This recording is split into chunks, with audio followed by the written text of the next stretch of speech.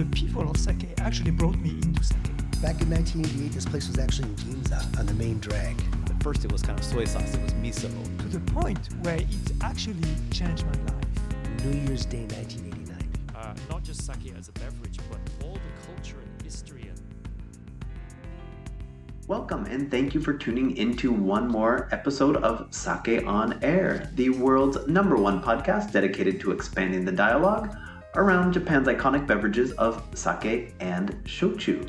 My name is Justin Potts, one of your regular hosts here on this show, and you may have noticed that we're up to something just a little bit different this week. In an ideal world, we'd bring all of you listeners a brand new episode each and every week. While we sadly can't see that happening in the immediate future, in the process of creating or preparing for many of our episodes, we actually end up with a lot of really fun and insightful conversations that sadly just don't make it into a final episode. Whether it be interviews conducted in an attempt to broaden our perspective and gain further insight into a specific topic before attempting to tackle it, or some unanticipated tangent that just occurs during a regular recording that we can't bring ourselves to carve up, but at the same time we also can't force into the overall structure of the show. And we've continued to really amass quite a bit of material that we would love to share with our listeners at some point and in some capacity. And so that's what we're testing the waters with this week, in what is our first, but hopefully not the last, episode of Okawari. In Japanese, the term okawari refers to ordering another round. Essentially, if you're asking for okawari, you want to keep the party going. And that's what we hope this week's show and future okawari installments can bring to the table. As part of the process of examining the world of Nigori sake for episode 60, we thought it would be interesting to get a little bit of insight into the US market's unique attachment to this special style. And in order to do that, we called up sake expert, certified sake samurai, and self-imposed sake ninja, Chris Johnson, to share with us the evolution and status of that style in the US. One thing for sure is that we will definitely be coaxing the sake ninja to reappear on some future episodes, as there are dozens of topics that we'd absolutely love to pick his brain on, and he really deserves a whole feature episode all his own. And so that's kind of one of the reasons that we're giving this week's conversation an okawari status. Our chat with Chris is both great supportive material for our previous episode, while at the same time it provides more than enough substance to be full of satisfying as a standalone episode, all in its own right. And actually, we've got lots of material in the vault that we could use to pour you all another round of your favorite past topics and guests, and even entirely new snippets and insights from folks that you actually haven't heard from on air yet. Let us know what you think of this concept, and we're going to go ahead and see what we can do to figure out how best to develop the format for the future. Thanks again so much for tuning in this week, and enjoy our episode with the sake ninja himself, Chris Johnson. And first I'll just have you introduce yourself. And so so everybody needs to know who the sake ninja is. You're going to be outed in this episode. Yeah, here we go. You're supposed to be concealed under darkness and in secrecy. However, we're joined by Chris Johnson, the sake ninja. And Chris, you're joining us from New York this evening. Thank you so much for making time. I greatly appreciate it. And I would love it if you could just let me and our listeners know what a sake ninja does, be largely behind the scenes, but you're out there on the move quite a bit as well too. So why don't you let us know what keeps you busy in the world of sake? Well, so as a sake fan and lover for many, many years, I have earned different categories of various titles and names. The sake ninja being somewhat of a self-named moniker that I created many years ago before I became an actual true sake samurai. Yeah. So that was part of the whole story, but we can get into that in a little bit. I currently work for an importer called World Sake Imports, and I run around trying to get sake to the people and share knowledge and share the love of the sake with more people throughout the United States, and educating salespeople so they can get this wonderful beverage that we're all here for out there as often as much as possible. I worked in the restaurant industry for a very long time here in New York. So the part of my sake ninja kind of sneaking in the background stuff was that I was always supporting sake without necessarily having a job in the industry. Now I currently have a job in the industry, but prior to that, I was always just a big fan of sake, and I'd sneak it onto menus where people didn't think it would live. And then I'd, had it when I owned restaurants, I made sure that we sold sake, even though we were Vietnamese restaurants, and we used it at our bar that was an Australian bar. And, we're always trying to work sake in there somewhere. So that was part of, that background sake ninja not being seen. And then, that was part of the fun. One of the jokes when I first came up with the name of Sake Ninja, I was out with a whole bunch of brewers and they started to introduce me as a sake samurai. And I was like, I don't have that title, but I was getting all sorts of something else. So I did. It had happened so often that I saw it coming that night. Like every time I was out, they just assumed I was a sake samurai. And I'm like, well, that's great that you think I am. And because I've been doing sake since 96 and have been around and done all these things, that's great. I love that you think that, but I haven't gotten that title, so you can't use that. That's a real thing that exists. Yeah. So I'd had just enough sake and I got up from the table and did a ninja move and said, I'm not a samurai, I'm a ninja. You don't see me, I'm in the background. And then I said, see, ask him. And I pointed to the person next to him and I filled the guy's glass who was looking and he came back and the glass was full. And I said, see, look, ninja. You didn't even see it happen. That's how good I am. And that's kind of where Sake Ninja came from. And then of course I turned it into a consulting company and all those fun things, but that's the ninja side of me. Beautiful. Beautiful. And then you were anointed a samurai, and then they pulled you to the forefront. Yeah, in 2013 I got the nod for the Sake Ninja. Working, I'm part of the Joy of Sake. I've been a judge for the U.S. National Sake Appraisal since it started in 2000. Judge at IWC, all those fun components of being out there. But the most fun, I feel the best part of my job in general, or being a ninja, is getting out there and sharing this beautiful beverage with people. That's the most fun, and that's the greatest part of it. It's judging is a wonderful honor. Awesome. Really, the best part is going to, we're going to launch in Tennessee, and I'm going to get in Tennessee and meeting someone who's never had sake or only thought it was hot sake in a container, or possibly had only experienced nigori, for example, and then be able to share all the different aspects of it, that every nigori isn't just sweet, and sake can be all these different things, and that's where the real joy comes from. Cool. Excellent. So, well, Chris, I've wanted to just sit you down for a whole episode and pick your brain on all your experiences and thoughts and feelings for a while, and I definitely want to set up another opportunity to do that.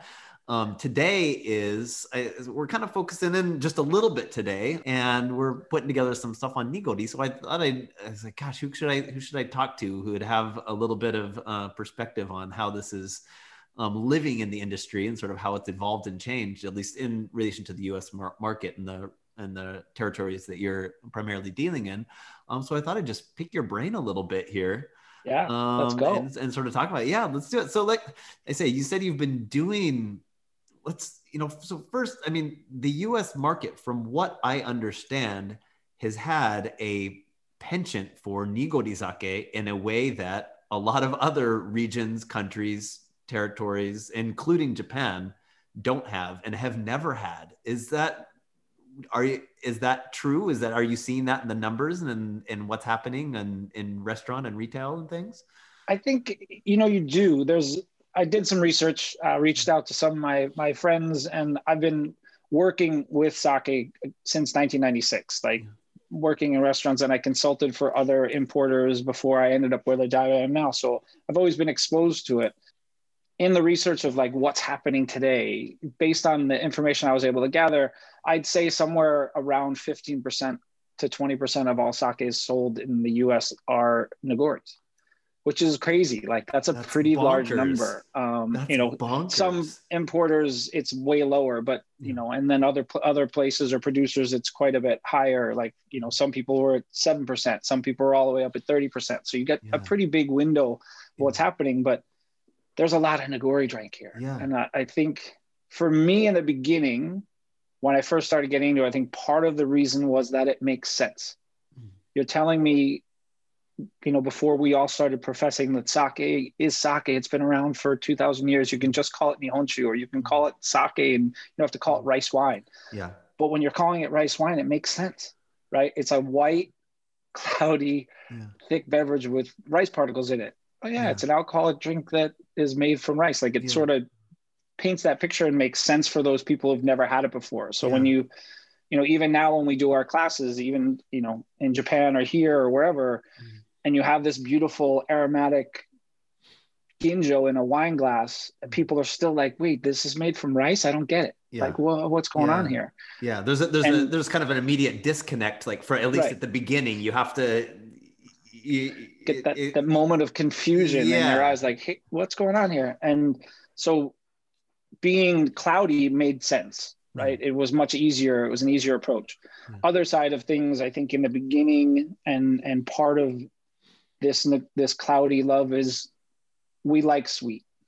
I mean, not just Americans, but people in general, but we flow to the sweeter is easier to like. It's a little bit more approachable, right? You had back even in 1990s when I came back from Japan, you know, you kind of had hot sake or Nagori, right? Yes, there were other sakes available. Yes, there are importers that are bringing wonderful sake in before that. And I'm not saying that those didn't exist, but it just wasn't as broad. It wasn't as available. So it was super hot sake or this cloudy white thing. And the hot sake could be fun, but it also was alcoholic. And then you have this kind of sweet, fun textured, milky beverage that like, hey, you know, this makes sense to me. I think that's part of where a lot of it went. I'd say I drank Nagori more when I lived in Japan than I did back here. It wasn't really my favorite of the categories. Like it's just not, it was never something, when I was trying to learn more about sake, Nagori wasn't where I went. Do you know what I mean? Like it was like, there's out of all these all other the nuance out there. Right. And Nagori didn't necessarily have all those nuances before. I think one of the things that is really cool about Nagori is that it's changing, or at least it's changing to me and the expressions of it. And I think that's really cool. But again, that beginning idea of why Nagori is so popular here is, I think in the beginning, it makes sense. Yeah, absolutely. Right. Absolutely. And it fills that sweet gap. Yeah. Right. Sweetness is just kind of, it's very immediate, right? Especially when you're trying to latch onto something that you don't have familiarity with. Like it's the first one that kind of speaks to you on a kind of a sensory level. Right. Yeah. And it's interesting that you sort of related it to warmer to hot sake back in the day, I guess. And that you're right. They both, while the experience is very, very different, they're both equally iconic in a way. Right. When you're looking at a way to say differentiate from other categories and beverage categories and things.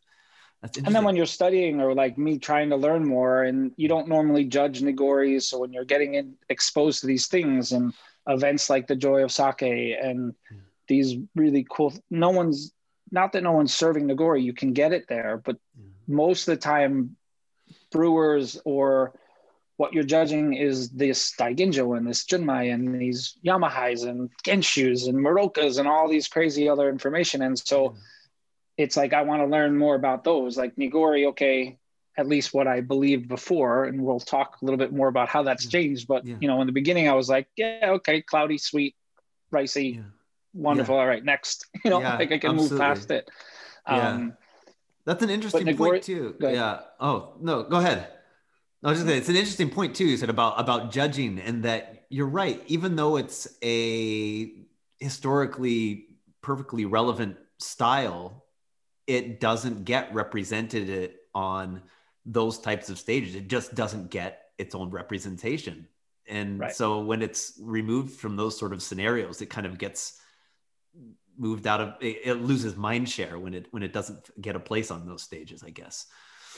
And also, obviously there's all the laws and things in Japan about not being able to make it, and you couldn't have it, or it wasn't allowed for X amount of time, and all that history. But here we didn't have that. So it was like, whatever. Yeah. And I love when I talk to people, when they ask about Nagori, is it good or bad? And I go, well, listen, all of the sake you drink was Nagori at one point before we pressed it and removed the lees. It was some version of Nagori before we changed it to become something different, right? Yeah. So it's all good. Like, it's not a different beverage. It is a different, it's a different category, and different things have happened, but it's all sake, right? Yeah. It's all in that one barrel. And it's super fun to be able to see how it changes. Sasa Nagoris and Usu Nagoris and sparkling Nagoris. And like, it's this dimension of where this has come is kind of great. I like where it's going. I try and get people to step away from only drinking to go, oh, I only like Nagori. I was like, really? Sure. Let's, let me try and let's take a walk down this different path.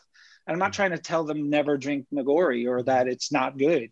It's, hey, let's see what else you might enjoy, right? Yeah. The same thing as when you're sharing wine or whiskeys or all that. It's like, oh, it's great that you love that one whiskey, but let's try something else. For me, with the Nagori drinkers, it's trying to share them, bring them somewhere else. But now we have, I think, just so many more expressions of Nagori happening, right? And like, it's no longer a twist on amazake or whatever, like people picture it as. Like, it's not just that drink. It's like, it can be so much more. And you have bold ones, and you have earthy ones, and you have daiginjos sometimes now with some of the producers that are making, you wouldn't think that. And now there's these beautiful, beautiful Nagoris out there that have ginjoka and aromatics versus just being a cloudy white sweet drink that, was the initial vision of it for a long time, for me at least. Yeah, absolutely. That sort of leads me into my next question a bit. Is, talking about this different variations and these sort of different depictions of the Nigori style. In Japan, it's really, even though it's very, very, very minor as a style in Japan, the variation on that style has expanded just exponentially, probably even in just the last 10 years or so. How are you seeing, you're talking about numbers of close to 20% for a lot of places that are serving Nigori style. How have you seen that variation start to play out in the markets that you're in? Are you seeing increased demand for it? Is it something that's being born from that pre-existing penchant for Nigori? Or is it something that is being discovered or rediscovered as a result of people sort of being pulled away and now coming back? Sort of, how is that sort of playing out in the marketplace? I think it's a pretty cool combination of both, right? It's kind of like, we mentioned hot sake, and I'm going to correlate them back one more time, right? Hot sake, for a little while there, we were kind of not officially teaching, but like, remember there was a point where hot sake equals bad sake, right? There was this whole thing that happened. And we're always trying to educate, but it was drink cold sake, trying to get people to understand the next category, right? And it's the same thing as like, oh, Nagori is great, but hey, you got to try these other things, right? And now we have this whole return to drink warm sake, and there's all these wonderful sakes that are really great when they're not just cold. Like, you got to expand your vision. Now we finally got you seeing sake as a real category. Now we're going to tell you, like, bring that warm back, because it's amazing when it's warm, and it's also sometimes good when it's actually hot. Like, there's some really good sakes that taste wonderful when you get up over 105 degrees and go up to 140, and all these, like, you're getting some serious heat, right? It's like getting really warm. But they're delicious and they work. I think Nagori is kind of having its own shining moment, just how Kanzake kind of did, where we were reintroducing it. And it's like, hey, remember that Nagori you had that you thought was wonderful? Come back and try this now that it's not just super thick. It's got elegance and again, like a Sasa Nagori or an Usu Nagori, where it's light and it's just lightly cloudy, but it still has that texture. I think one of the things that's super fun with the levels of what we do with Nagori is that it has texture. Like, it gives this whole nother level of texture to the beverage you're drinking. And I think that's really fun. And I think that's a good thing. Like, I like where that's going. And I think it's starting to show up in in the markets, there's a little bit more people asking about it. Like some of our customers have always asked, what other Negoris do you have? And we, for the longest time, even as a buyer, when I worked in restaurants, when you'd go to World Sake, they had one Nigori. Yeah. You know, that was it. Out of the whole portfolio, there was only one.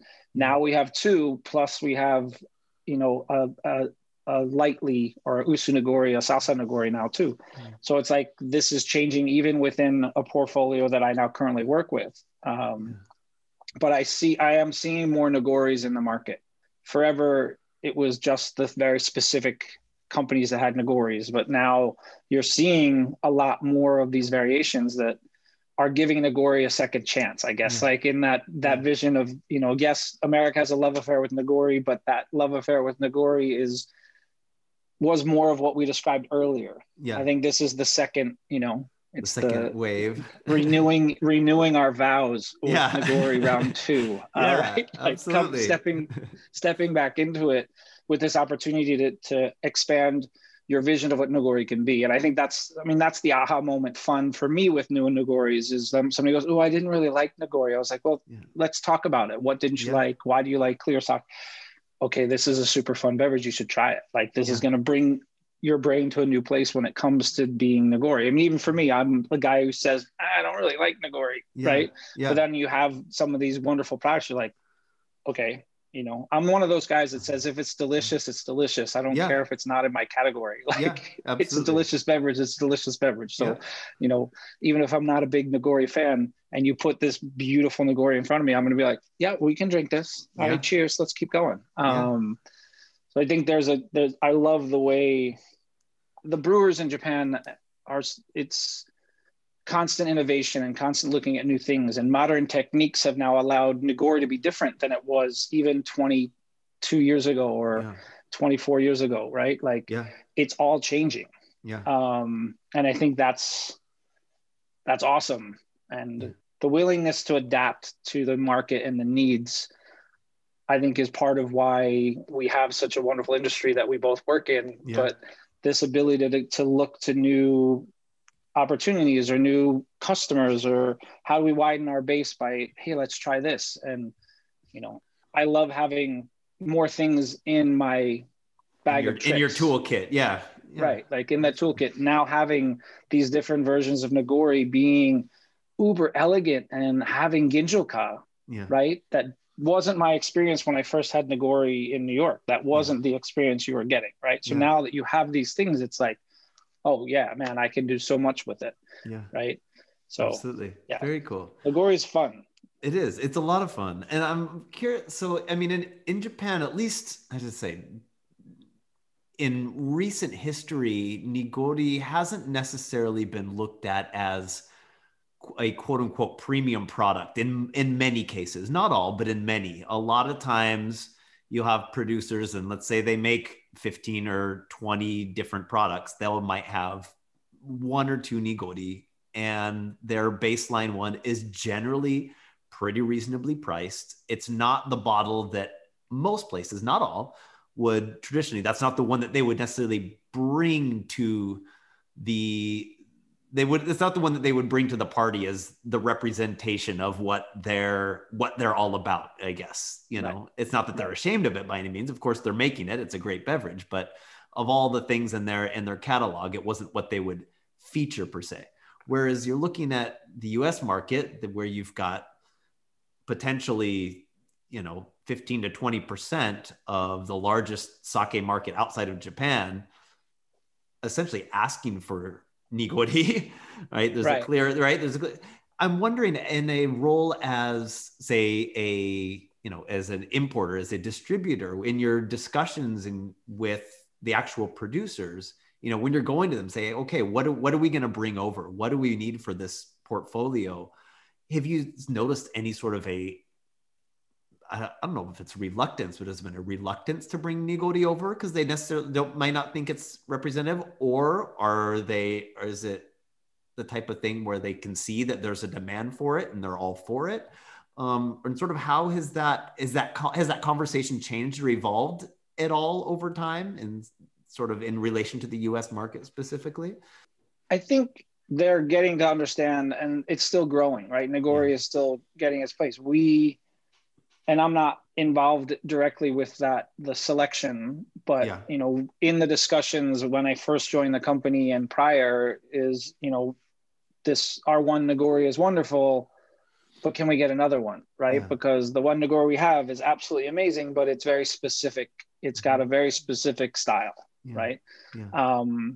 Versus, you know, having one that fills in the gap of what other people are looking for. So, you know, we purposely, you know, had this one style Nagori that is fantastic, but it's polarizing is a strong word, but it's one of those things like you like it or you don't, right? It's a powerful, you know, Genshu Nagori and all those things. So it's not the same Nagori as everybody else has had. So when you get certain people, they're like, wow, this is the best, most flavorful, amazing Nagori I've ever had. And then you have other people like, where's the sweetness? You know, like where's the stuff I was looking for?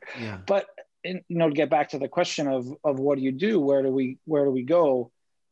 There is more requests for Nagori. Like we've had that. I know that from my distributors going around, they're asking, oh, do you have another Nagori? Do you have other options? And so, you know, we've added, like I said, just in my own portfolio, or, you know, we've added a couple other Nagoris. So between a sparkling new release from De La Zaccara to, you know, the other two producers, we have technically three quote unquote cloudy sakes in our book now. I see that growing, right? Not necessarily for company I work for, but in all distributors and all the importers, I see a broader range of these things happening. And I think that's because there's demand, right? So obviously if we're still in that fluctuating between 15-20% of overall, you know, base, again, overall sales to an extent of sake in the US, that's a large market. Right. There's a lot of people there, and, you know, we want to capture them. And like I said a second ago, we want to capture them and then eventually bring them to all the different kinds of sake and all the different expressions so that they can experience it. But if Nagori is what they're looking for, then we need to have that available. Right. But I think you're right in the sense of the comment of, even in Japan, the producers don't look at their Nagori like, oh, this is the pride and joy of my company. You know, there are some brewers that only make Nagori, right? Those guys exist. There's some that are super, super good at it and create beautiful, beautiful products that only do Nagori. But I agree that in general, like if you said, all right, what's your number one product? I don't normally see a cloudy sake being put up in front of me. So that's one thing I'm just sort of kind of interested in, sort of how that's changing or maybe going to change down the road, is, you know, because you've got a market that's essentially saying we want it, bring it, you know. We want it. It almost, I mean, it feels, I don't know, is Nagori kind of a gateway drug? Like, you know, I mean, I used to treat it that way to some extent, you know, like that was the flavored infused sakes and the Nagoris are my, you know, my hook. Right. So you got to get you interested with it. And Nagori does, I think it does play a major role here. And I didn't have access to numbers in Hong Kong or in other cities or even London. I didn't get a response back in time to have those numbers for us. But no worries. You know, the idea that it is popular, it is something that people want. So, you know, let's do our best to not tell them it's bad, right? Like it's the same as now the warm sake conversation in the beginning, where, you know, when I first got into sake in 1996 here in the States, there wasn't as many sakes as there are today, right? Like even in building lists in New York City, there wasn't as many importers. Right. You know, when I first started in New York, World Sake Imports didn't exist yet. Johto Sake didn't exist yet. Sake Ski didn't exist yet. Fine Connections hadn't started bringing in sake yet. You know, like there's a lot of companies that now exist bringing in sake that weren't there back then.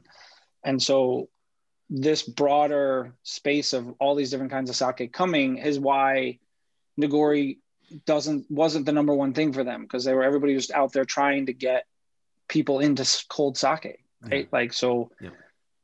yes, Nagori is drawn cold, but we were pushing people to all these other categories and all these other expressions. I think now that sake is obviously not quite commonplace yet, but it's well known enough that now we can kind of zero back in on certain styles. And I think Nagori, like we've been talking about tonight, Nagori is one of those styles that I think is going to actually grow, but grow because it's stepping outside of, it's not, I'm the first time buyer Nagori. It's not, just retail sales of Nagori. It's finding these cool Nagoris that find places on tasting menus and pair extremely well with certain dishes. And there's that depth and that thickness that plays off spice. It plays off, Nagoris and ramen. Actually, I've had some with ramen before, and like, you're thinking there's no way that's going to make any sense. And all of a sudden you're like, that's delicious. This is wonderful. Yeah. So as we get sake in general out to more and more people, right, and with more and more cuisines, now I think Nagori is going to kind of be able to be brought in and have a whole nother like rebirth. With new expressions and new uses. Yeah. I mean, I enjoy it. Yeah. Much more now than I did when I first got back from Japan. I was, one of those guys, don't drink Nagori. Yeah. Drink so much other stuff out there. Yeah. And now I'm like, yeah, let's see what Nagori you have. Yeah. And it's okay that some producers don't make it. There are a lot of producers that don't make Nagoris. Full stop. Yep. That's fine. Yeah. Don't go out and start making a Nagori just because 10% of the population or 15% of the population in the US love it, Yeah, absolutely. But, if you have one and you're experimenting and you feel like playing around with some cool stuff, yeah, do it. Because, I think there's places here for it. And again, as wine directors, and those lightly cloudy sakes are kind of like the hazy IPAs and the, and some of the skin contact natural wine that have more body and texture to the wines. People are looking for some of those things. And, that's one of our options in sake is having, it have those textures and the living particles, especially if you're starting to play around with namas and all those good things in there with the Nagori. All of a sudden you've got a whole nother conversation. But I feel like people are way more into beverages now than they were even 15 years ago. Like, I know that's weird. That's a good point. Everybody's always been about wine and all these things. There's always been geeks. There's always been people into it. But I feel like the broader community knows more about beverages and are geekier about beverages than they were, in 1990s or even in the early 2000s. I think with cell phones and the generation of learners and the ability to have all this information, now people, you go to places that you wouldn't think you could get a cider, an IPA, a hazy beer, a glass of sake, and, natural wine or whatever, all at the same bar, right? Or all at the same restaurant. I think that's going to help sake, or it is helping sake, and it'll continue to help sake. And I think that's where Nagori really has an initial jump off space. So you get those beer geeks that like that hazy stuff and those more kind of unfiltered beers that have more texture and more depth. This is where sake as a Nagori comes into play and can, grab a whole new foothold. Yeah, absolutely. You're right. I guess it does just that. I hadn't really thought about that, but I think you're right. Just a general interest in beverage overall and just more time and energy investment in liquids. But learning and asking questions. Like, people ask so many questions now. Like, I remember when I was first consulting for Sake One and was going around and selling Yoshinogawa and some of these other products, and I knew the story and I could talk about it, but people wouldn't ask me what rice was in it or what, maybe they'd ask the milling amount, but they didn't, no one's asking the rice, no one's asking the yeast, no one's asking, how long did they ferment for? And now you get these questions almost commonplace, right? Like and that nerdiness is going to also allow us to kind of develop the Nagori market into something beyond, again, just the sweeter, thicker white drink, into something that's got elegance and layers and complexity too. Yeah, it creates a space for a lot more kind of dynamism within, what was typically just seen as kind of a single style or a single category. Sort of a little bit of an aside question that I kind of just thought of. It's a little bit of a tangent, but when you present a nigori to, whether it's, let's say it's a workshop or an educational session for whether it's a consumer or to a restaurant or to a bar, what do you say is happening? What's the language that you use to say is happening in this spot that's full of this white chunky stuff? Do you refer to how it's been pressed? Is it filtered, unfiltered? What is sort of the vernacular that you use that you find to be effective and easy for people to understand? It's a little bit of a hard one because, we took that filtered name and made it unfiltered means nigori. And it's like, it doesn't necessarily work that way. Right. So there's, unfined or not pressed or these, all these different things. So, I try, and one of the things I say is that when I'm starting with it, I usually end with nigori, but like when I get to it and they're like, "Ooh, that one's white, it's different." I said, well, all of these looked like this at one point. As as I said earlier, I do use that in my trainings and in my classes all the time. It's like these all had that because it's fermented from the grain of rice.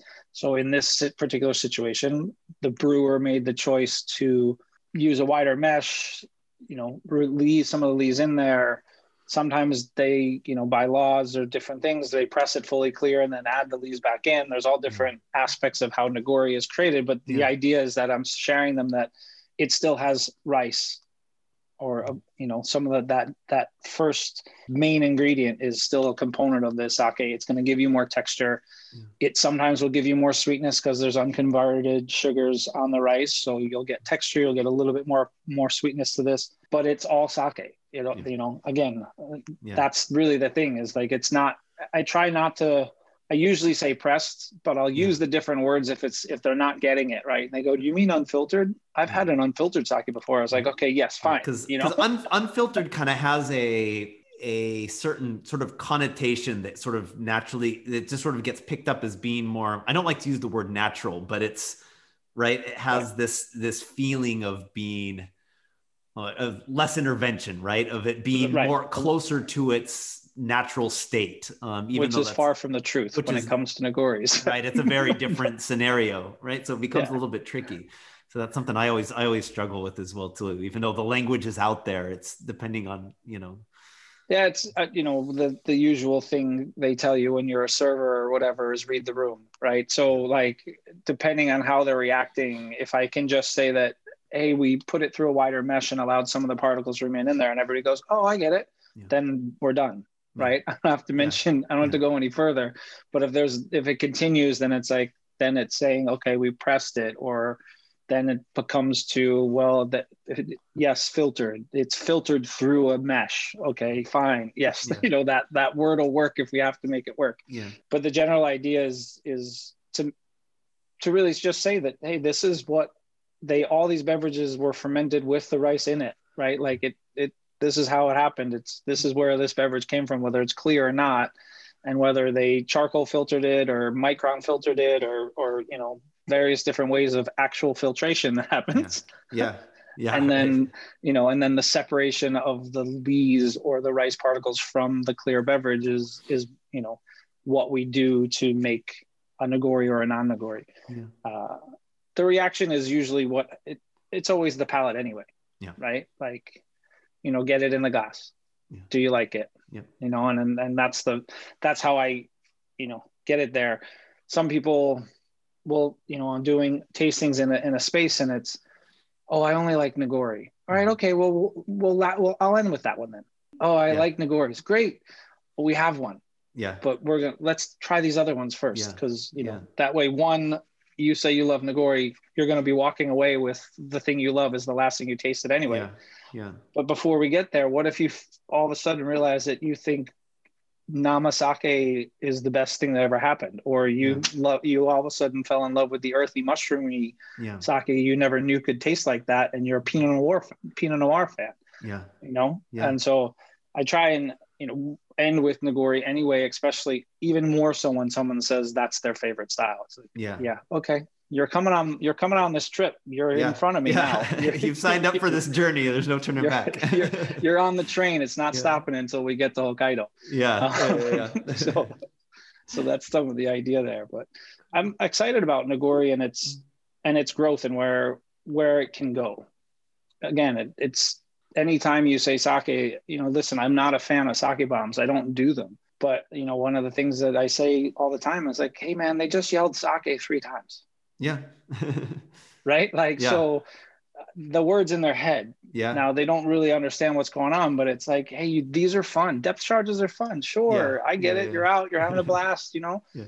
But let's talk a little bit about what you just dropped in your beer. Have you ever tasted it on its own? Do you want to try some and, you know, get them outside of that thing? But that's much better than the person who doesn't even understand what it is. Yeah. Right? At least I have a jump off point from that. So yeah, absolutely. Very cool. And if Nigori can be that jump off point or anything else, wherever it can slot into that, that's, hey, it's a win for everybody. Exactly. I said, I'd love anywhere I can get you. Yeah. I'm going to take any angle I can get. I'm going to take it to get you into the sake world, whether you like it or not. Nice. If it's big, bold samurai and like, you know, all dressed up and ready to go, or it's me sneaky ninja from the background, getting you. We're going to get you on the sake bus. Cool. Very cool. Very cool. Yeah. That's a future I can get behind. Yeah, I'm with it. I'm down. Good things. Excellent. All right, Chris. Thank you very much for asking me to come on and talk about Nagori. No, thank you for coming on to talk about Nagori. That made my day. All right, cheers. Thank you so much. Thanks for staying up. I really appreciate it. And that will do it for this episode of Sake on Air.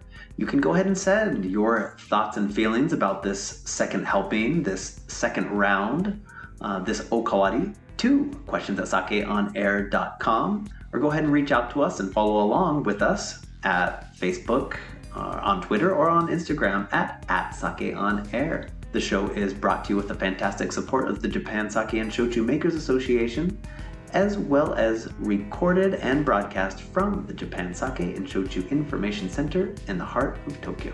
The show is a co-production between Export Japan and Potsuke Productions, with editing done by Mr. Frank Walter.